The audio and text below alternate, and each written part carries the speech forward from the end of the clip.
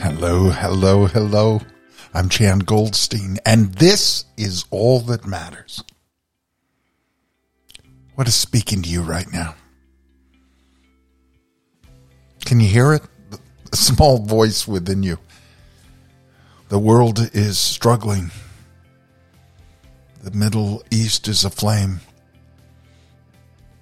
Innocents are facing and have faced unbelievable opposition.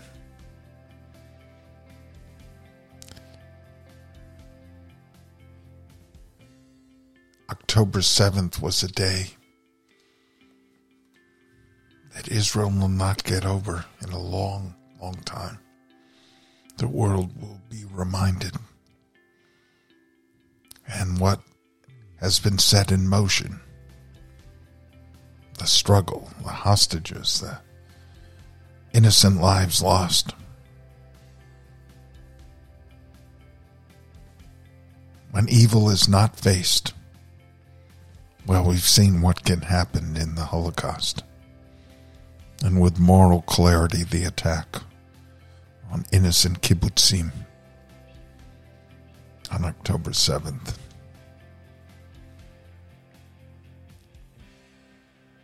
Is something that has shaken not only Israel and not only Jews the world over. We're facing an antisemitism that has been latent, perhaps since the Shoah, since the Holocaust. And along the way, Hamas has brought this unending barrage on innocent lives amongst whom they hide. And in this moment, perhaps you are struggling with how to respond. Some are picking up the challenge, going to Israel.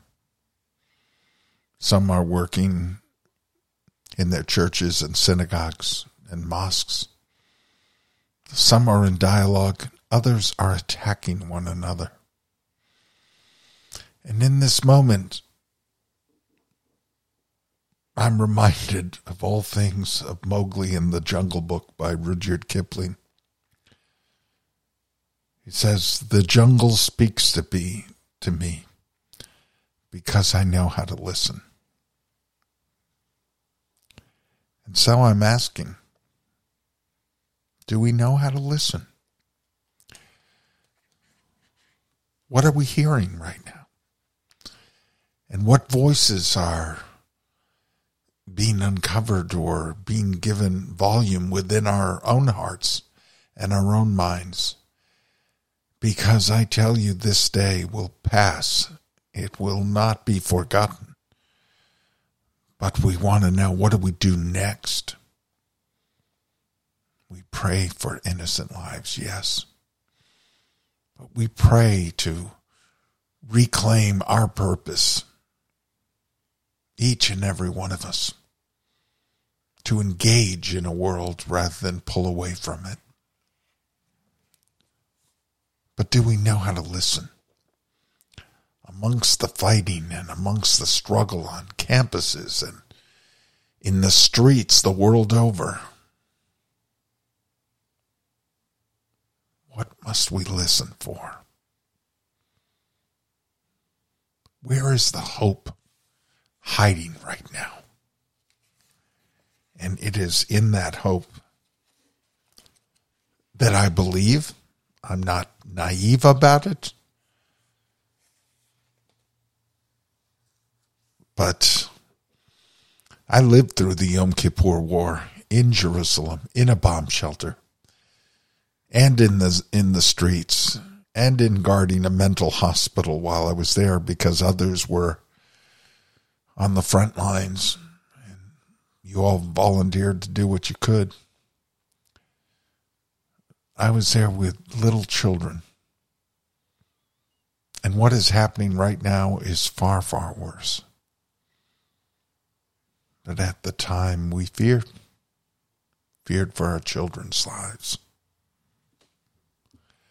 There is a fear in the world right now. And we must listen and uncover and engage in the hope that is latent in the fear. And I believe it's there. How to uncover it? Barbara Winter once said, when you get to the end of all the light you know, and it's time to step into the darkness of the unknown, faith is knowing that one of two things shall happen. Either you'll be given something solid to stand on, or you will be taught how to fly. Now that's faith. Either you'll be given something solid to stand on when the light is gone, or you will learn how to fly. And that is what we are desperate for. Something solid to stand on. Or the belief that somehow in all of the madness, we are going to learn how to fly. What does that entail? That entails the creation of wings that are built from hope, that are built from learning from the past, engaging in real solutions, pragmatic, positive, filled with humanity. But trust me, this is a time right now where you are standing up for what you believe in. People's lives are at stake. But we must find the humanity in this moment, and we must, in the darkness, be willing to either stand on something solid within us or believe that we will fly. And Sarah Ben Brethnach said, whatever we are waiting for, peace of mind, contentment, grace, the inner awareness of simple abundance, it will surely come to us, but only when we are ready to receive with an open and grateful heart. I don't know that we see our way to contentment right now, or what that looks like with suffering all around us, but I believe it is possible to be aware of the glimmers of light when people join together, when you can express your opinion and not be attacked, when you can stand by what is right and know that you must and you have a right to be here. I'm looking for moments of grace. I find it in my mother's poetry when she wrote of an Israeli mother and an Arab mother who both saw their sons killed and saw the blood was the same color, of course. And she expressed often to us her emotions and her understanding of centuries of struggle in the common humanity of mothers and how mothers look at this situation. I remember being raised during the Troubles in Ireland, and my mother would say, look at the Irish Catholic mother and the Irish Protestant mother. Look at those who are part of the Belfast community and those communities up there that were divided between Catholic and Protestant and what they shared in common. What happens in the Middle East goes back even farther. And we pray for the peace of Jerusalem. And we pray for grace. I am searching for wings at this moment. And do I have the faith to believe that if I jump into the future, in the darkness I will fly? Oh, I'd like to believe that. But I think just acknowledging the struggle that each and every one of us engaged, working at this time in seeking safety, in seeking a right to live in secure borders, and knowing that no one has the right to cross the border into your community and attack your children as they sleep, as happened to the innocents on October 7th. Keeping that in mind. And keeping in mind also the common humanity that makes our hearts ache for innocence within the borders of Israel, within Gaza, and the world over. Innocent. That is one of the things that being alive calls on us to respond to, is the death of innocence. Sometimes it's our own innocence, but in this case it is literally innocence. I think of that 3-year-old being held hostage right now. And I wonder what her life will be like. Will she have a life, and will she be brought back to safety, but her mom and dad are no longer there?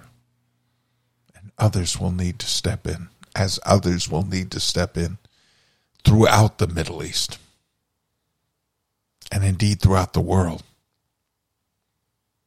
But to put a stop to the antisemitism that is on the rise in so many places, one must call it out for what it is and the outrage that it is.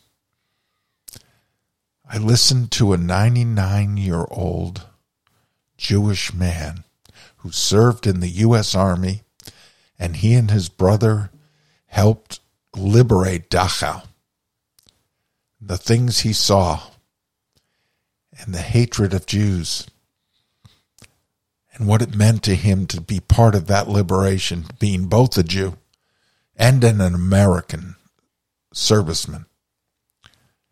And he looks at the campuses in many universities now that are marching and calling for death to Jews, that are making anti-Semitic statements. And he cannot believe his ears or his eyes. And what does he do? Well, recently he was speaking to a Catholic high school in America, teaching the kids what he saw, bearing witness to what he saw, hoping they would understand, because he was bringing them the truth of the matter face to face. We must be able to listen face to face. And so it is my hope this week that we can find our way to some moment of grace, to count on it, and to continue to believe that we will indeed be able to fly into a world in which the innocents are protected, in which we have stood up for ourselves, and in which we have seen in the eyes of the other our face and our humanity. Only then can life be that good as it is promised to be. Until next week, I'm Jan Goldstein, and this is all that matters.